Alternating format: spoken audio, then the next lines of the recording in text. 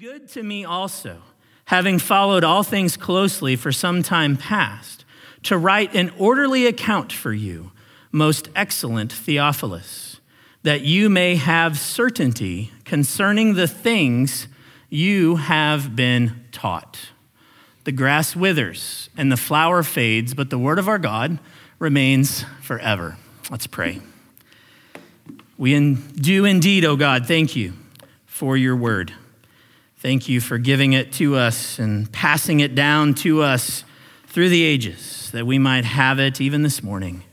We've heard it read in a language we understand, but we ask now, O God, that you would grant to us spiritual understanding. Open our eyes to behold wondrous things. Would you teach us and train us, correct us, even rebuke us for righteousness' sake? O God, increase our faith. Give us certainty concerning the things that we have been taught. And Lord, help us by your Spirit that we might honor you. We pray all this in Jesus' name. Amen. William Mitchell Ramsay, or I should say Sir William Mitchell Ramsay, was one of the most notorious British historians of the early 20th century. He was also a devout atheist who had given himself to the prevailing school of thought of his day. The school of thought was this belief, it's called the Tübingen School, the belief that the New Testament was not a first-hand account of actual eyewitnesses to the life and ministry of Jesus. Rather, the New Testament was mostly a late second century adaptation that was written to strengthen the position of the rapidly growing Christian movement. He loved studying this and talking about it, and he loved to try to prove the New Testament wrong. So to affirm his convictions, he decided to set out on a trip. And the purpose of this trip was to debunk some of the explicit truth claims of the Gospels, the book of Acts, and Paul's letters. And as part of his trip, he followed what he called the alleged footsteps of the Apostle Paul through his missionary journeys. He went to all those places in Asia Minor that were now being excavated by archaeologists, and new discoveries were happening. And he went there saying, I'm going to find these things and disprove the New Testament. You could say that Ramsay was a man on a mission to disprove biblical history. But a funny thing happened on his trip. I mean, I guess technically it's providential, but we can call it a funny thing. You see, everywhere he went, he found that more and more of this archaeological evidence was serving not to disprove some historical aspect of the New Testament, but rather the evidence was substantiating the New Testament. It was proving the New Testament. What did this do to him? Well, it shook his atheism. It shook his skepticism to the core. And the course of his life was redirected. It was redirected to the cross, to a saving faith in Jesus Christ. On that trip, he was born again. Because of that trip, William Ramsay is well known now, Sir William Ramsay, not as an atheist or a skeptic, but he's known as a great New Testament scholar and a brother in Christ. You know, it's all too common to hear someone say, when you become a Christian, you can check your mind at the door. No room for that. When you become a Christian, just leave your mind at the door. But that is the farthest thing from the truth. Listen, Christianity is indeed a faith that engages your heart. It envelops your emotion. But it is most certainly a faith that engages your intellect as well. Christianity is rooted in history. It's rooted in historical fact. The story of our faith travels a well-guided and certain path through real time and real events. It is not, as many suggest, just some leap of faith into an abyss where only hopes without reason to reach a place of safety at the bottom. It's more than that. And this becomes absolutely clear for us right here in these first 4 verses of the Gospel according to Luke. That's its official title, the Gospel according to Luke. From the very beginning, before even launching into the life and ministry of the one of whom he's writing about, from the very beginning, Luke makes it very clear that the purpose for which he is writing is to provide an accurate and compelling case for the person and work of Jesus Christ, and a case for the Christian faith that was spreading like wildfire throughout the Roman world. For Luke, this is serious business. He's like an investigative journalist. We might call him that today. I like what one commentator says the book that he writes should be called The Gospel of Knowing for Sure. The Gospel of Knowing for Sure. Well, before we launch into this exposition of these verses, I think it would be good to begin. So this is like pseudo point 1, okay? It's like the preface, we could say. But let's begin by answering a fundamental question that you have to answer when you come to a book like this. Who is this Luke? Who is this guy? Who is this investigative journalist who's writing this account? You can follow along in some of these passages with me if you would like. In Colossians 4:10 through 14, the Apostle Paul lists out some people who were partners with him in the ministry. He begins in 4:10 of the book of Colossians with Aristarchus, Mark, and Justus. And he says of these 3, these are the only men of the circumcision among my fellow workers for the kingdom of God, and they have been a comfort to me. If you didn't pick up on the language there, he called them men of the circumcision. Paul's saying, these are my Jewish partners. These are my Jewish partners. Then he goes on in verse 12, and he mentions a man by the name of Epaphras. If you're familiar with the New Testament letters, you'll recognize Epaphras. And he describes him as one of you. He's writing to who? The Colossians. So he's a Colossian. Epaphras is from Colossae. He's a Gentile. And lastly, he mentions Demas and Luke. Demas and Luke. And Luke, he calls the beloved physician.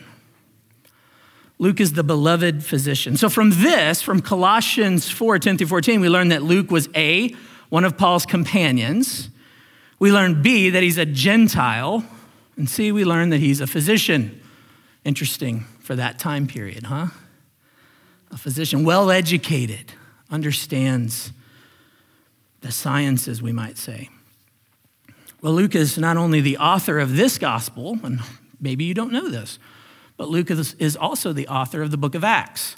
In fact, Luke and Acts are really one volume in 2 parts, okay? So it's one thing, Luke and Acts. And you might wonder, why didn't they put them together in the Bible? Well, that's just for trivia, okay? Just so you could learn. But they're both written by this man, Luke. Now, if you read through the book of Acts, you can discern an important shift in language in chapter 16. So turn over to Acts 16, and you'll see an important shift in language, which is helpful for us. From Acts 1:1 all the way through chapter 16, verse 15, there are third-person pronouns used to discuss all these things that the apostles were doing, the Acts of the Apostles. But in 16:16, there is a shift to the occasional use of first-person pronouns. So let's turn there to Acts 16. Look at verse 6. And they went through the region of Phrygia and Galatia. And then look at 16:16. And we were going to the place of prayer. And from that point on, occasionally you'll see this reference to we. That means Luke is included. This tells us that Luke likely joined Paul during what is known as the second missionary journey. Luke becomes a traveling companion and partner with Paul during the second missionary journey. So that's an important thing to pick up on. Finally, we see that Luke is mentioned in 2 Timothy 4:11. If you don't know about 2 Timothy, these are some of Paul's final words before his death. He's sitting in prison. We should probably call it a cistern that became a prison. He's sitting in this deep cistern well thing, and he's writing this letter. And in 2 Timothy 4:11, he makes this comment that you might breeze by. Luke alone is with me. Luke alone is with me. Now, Luke may not himself be an apostle. He's not. He wasn't one of the 12 that followed Jesus. He may not himself be an apostle, but he is indeed a faithful companion to the apostle Paul, a faithful companion there to the very end. Such faithfulness gave the early church confidence not only in the account that he was writing, but confidence in his character. If you know the letters of Paul, many left Paul. Paul had to practice discipline with many who were with him. But Luke was there, faithful to the Lord, faithful to serve with Paul to the very end. Luke was a well-known, faithful brother to those in the church. That's who authored this book. Luke, faithful brother in Christ, companion of the Apostle Paul, well-known throughout Christianity. So now we understand who the author of the book is. Let's take that deeper look at his purpose for writing. What is Luke's purpose for writing this book, as he makes clear in these verses? You can find the purpose in verse 4. I love this. He spells it out. He tells us exactly what the purpose is. That you may have certainty concerning the things you have been taught. Period. That's why he's writing. So that you can have certainty concerning the things that you have been taught. So the purpose of the gospel according to Luke is certainty, that we might have certainty. So if you're taking notes this morning, you've hopefully have a preface or point 5, maybe half a point there. Let's get to point 1. This is our first point. There's only 2, or 2.5, or 3, however you look at it. Biblical certainty. Biblical certainty. The gospel according to Luke was written to give us biblical certainty. Now that might sound odd to you. It might sound odd to say that a book of the Bible was written to give certainty to the Bible as a whole. But that's exactly what Luke is saying in verse 1 when he writes these words. Look there. A narrative of the things that have been accomplished among us. More literally, fulfilled among us. You might ask, why does Luke use the word accomplished or fulfilled? Why doesn't he just say, hey, here's what happened? Why didn't he say, here's what went down? Or maybe, now this is a story all about how my life got turned upside down. Sorry, Fresh Prince of Bel-Air, anybody? Just making sure you're paying attention. No, I'm old. I know, I'm old. The young ones are like, what? Look it up. Will Smith, okay? Yeah, maybe catch it there. Why didn't he just say, hey, here's how it went, everybody? But he picks a word, a significant word, I would say a redemptive, historically significant word. Because Luke's not just referring to a series of events. He's not just writing a newspaper article to tell you what happened. He's actually making reference to the events and promises of the Old Testament. Luke is saying, here's a narrative of the things that have fulfilled or accomplished the promises that were once given to us in the Old Testament. We might say it this way: this book is a record of how God kept or fulfilled all those promises. This emphasis on the eternal plan of God and the fulfillment of that plan is central to Luke's gospel. And we're going to see it the whole time that we're in the gospel according to Luke. In fact, I think it's very clear that as he sets out to give certainty to us by showing how Jesus fulfills the promises of God, he's just carrying on what he has already been doing. This is what he's been doing. He's been reading and he's been studying the Old Testament. And he's been studying it how he was taught. And you're thinking, yeah, I'm sure Paul taught him that. Jesus studied it the same way. Turn to the end. Turn to Luke 24, 44 through 48.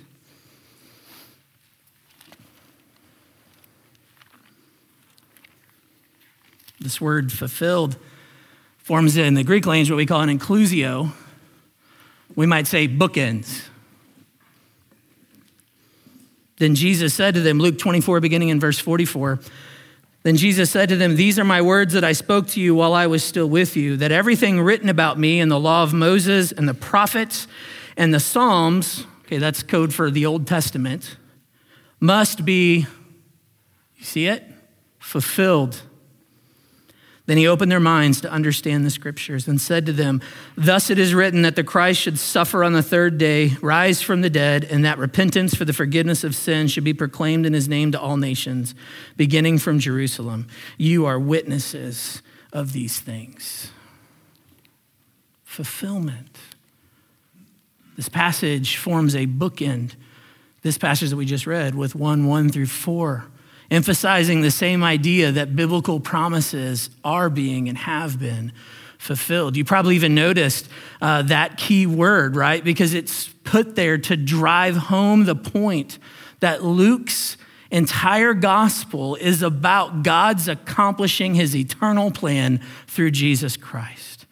And I love how you can see Luke's passion for this on every single page. He has a passion for it. He quotes directly from the Old Testament many times. But he does something that the other writers don't really do, the other gospel writers. He makes countless allusions to the Old Testament as well. Remember, Luke is a Gentile. He wasn't steeped in the Jewish scriptures and traditions from childhood. This is all new to him, right, when he came to the faith. And you can tell, as I said before, that he not only had a good teacher in Paul, but he had a great love for Jesus and the story that Jesus had come to fulfill. Dale Ralph Davis, a pastor and commentator, he shares in his commentary a story about a historian whose name was Barbara Tuchman, and a conversation that Barbara had with a student in her college history department. This young man, this PhD student, was bogged down in his thesis. I mean, he just felt like he was getting nowhere. And his thesis was about an early missionary to the Congo who had not been written about before. So he picked this character because no one's ever written about this character, so I'm going to write this entire doctoral thesis about it. One day when he reached the end of his rope, he confessed to her, "I just don't like him. I'm tired of writing this. I just don't like him." I want you to listen to her response, and I'll quote it. "The chief quality which is indispensable for writing good history is that you must be in love with your subject." To write good history, you must be in love with your subject. Luke loved Jesus, and you can tell that he loved to tell the story of Jesus. When I wrote those words earlier this week, this hymn came to my mind. It's that old hymn, "I love to tell the story." Some of you may know it. I won't sing it for you. I'll quote some of the first verse. "I love to tell the story of unseen things above, of Jesus and his glory, of Jesus and his love. I love to tell the story because I know it's true. It satisfies my longings as nothing else can do." Let's sing that one, Austin. That's a good one. That's the heart of Luke's writing. He loves to tell the story. It's a biblical story. It gives biblical certainty. But Luke's love for Jesus leads him not only to write for the purpose of biblical certainty, Luke also writes for historical certainty. And this is our second and final point this morning. He writes for historical certainty. Luke has this passion in his writing for accuracy.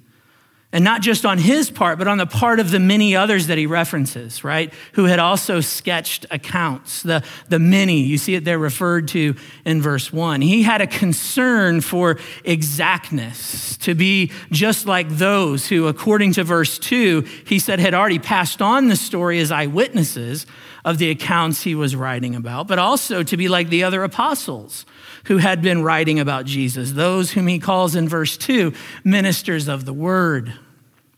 You see, in the ancient world, and sometimes we forget this, but in the ancient world, it was an honor to be an eyewitness to events.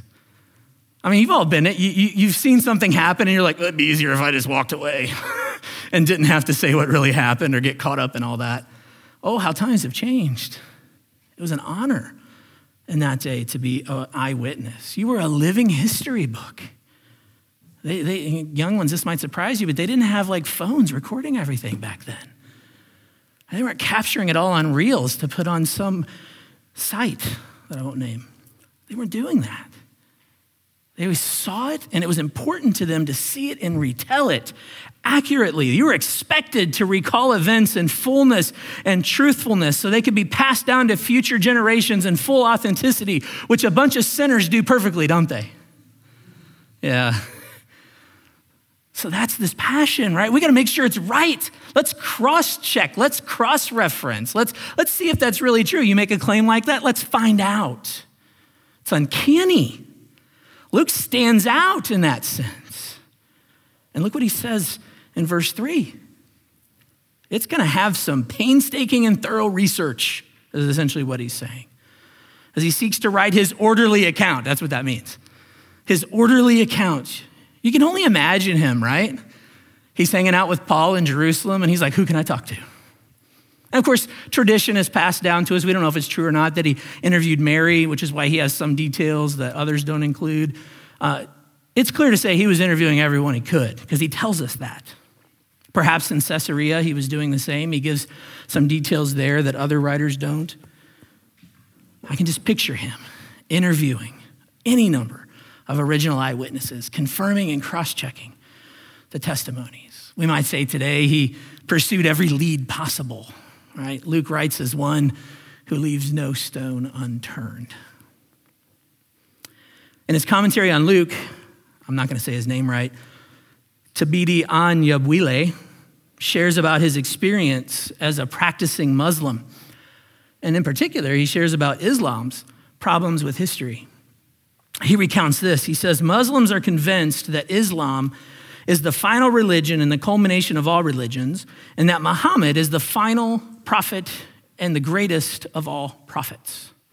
He continues, but do you know what there is little of in Islam? He says, there's little external historical evidence for its religious claims. For example, he says, every Muslim believes in Muhammad being miraculously transported to Jerusalem and from there into heaven. That's why Muslims claim the Dome of the Rock and the temple grounds in Jerusalem as a holy site. Yet, he says, there is no historical evidence whatsoever that Muhammad even ever went to Jerusalem. None. So he concludes, it's the stuff of dreams. It's not the stuff of history. In Christianity, we're receiving history fulfilled in view of all. It's held up to be scrutinized. As I mentioned in the opening, on his trip, Sir William Ramsay learned firsthand that what we claim as Christians were not things done in secret or just revealed to a secret few. They were things done in space and time, and they left a historical footprint for everyone to see. And throughout Luke's gospel, you can see this historical footprint in ways that is not common to other New Testament books. I'm just going to give you a few examples right from the very beginning. Look at chapter 1, verse 5. In the days of Herod, king of Judea, there was a priest named Zechariah of the division of Abijah. That's immense detail, and he gives that detail. 2, 1 through 2, another example. Got to turn a lot of pages here because chapter 1 is long. In those days, a decree went out from Caesar Augustus that all the world should be registered. But look what he adds. This was the first registration when Quirinius was governor of Syria. And then turn over to chapter 3. In the 15th year of the reign of Tiberius Caesar, Pontius Pilate being governor of Judea, and Herod being tetrarch of Galilee, and his brother Philip, tetrarch of the region of Iturea and Trachonitis, and Lysanias, tetrarch of Abilene, during the high priesthood of Annas and Caiaphas, the word of God came to John, the son of Zechariah, in the wilderness. That's a lot of detail. And it's detail that people used to mock and laugh about until in the last 100 years or so, most of it's been proven to be exactly right. Exactly right in that time frame. I could go on, and we'll see those as we go through the gospel according to Luke. These passages give us specific names of actual people and places. They give us references to time. Luke puts them there so that we can look outside the Bible to test what's inside the Bible. And as these things have been put to the test, as I said, they've been proven true over and over again. Through Luke's gospel, we can indeed have certainty that all these things written about the life and ministry of Jesus are most certainly historically true. Luke is writing this gospel account, as I've said, with both biblical and historical certainty in mind. But we need to mention one other thing as we begin to land the plane here. Luke doesn't do this in his own power. We know that Luke was carried along by the Holy Spirit. We know that Luke was writing what is for us now God's holy, inspired, and inerrant word. Luke was being carried along by the Holy Spirit. So we should find comfort in the fact that Luke's passion for Jesus, Luke's passion for the story of Jesus, Luke's passion for us to have biblical and historical certainty is not just his own passion, but it's God's passion. God wants us to have biblical and historical certainty of the faith as well. We don't just check our minds at the door. God wants us to understand this. The question for you and for me is, do we have that passion? Do we share this same passion? Do we have a passion for Jesus? Do we have a passion for Jesus' story? Do we have a passion for certainty? Do we have a passion for that? You may be wondering, and so maybe this will put your wondering to rest. Look at verse 3. Notice that the opening is addressed to a person, the most excellent lover of God. That's what Theophilus means, lover of God. I find it ironic that we still don't know who that is. We still have no idea who Theophilus is.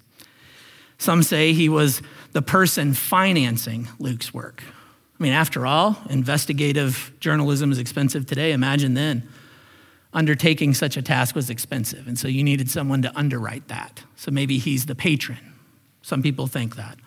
Some say he's a high-ranking government official in Rome, someone who's going to oversee Paul's trial there. And Luke is dedicating this volume, as well as Acts, which we'll see there as well, as an apologetic for the Christian work that Paul is doing. Hey, here's why he's doing what he's doing. This is the history of it all. This is what makes it all make sense. Others say that he's a Gentile convert who's struggling in his faith and in need of reassurance. And others say, no, he's not really a person at all. It's a code name for the whole church. Theophilus is a code name for the whole church. I know you want to know my answer, right? What do you think, Pastor Dan? Here's my answer. Does it really matter? Does it change anything? I mean, all the options are plausible, aren't they? Here's my answer. Although I think you deserve the title most excellent, okay? I think you do. You probably wouldn't give that to yourself, right? Here's the thing. We're all Theophilus. All of us are Theophilus. It's been written to you. It's been written for you, and for you, and for you, and for you, and for, as we say down south, all y'all, or all yins, or all you guys. It's been written for all of us. I don't know. I've weighed the evidence. I can't make a decision, so I'll take that one.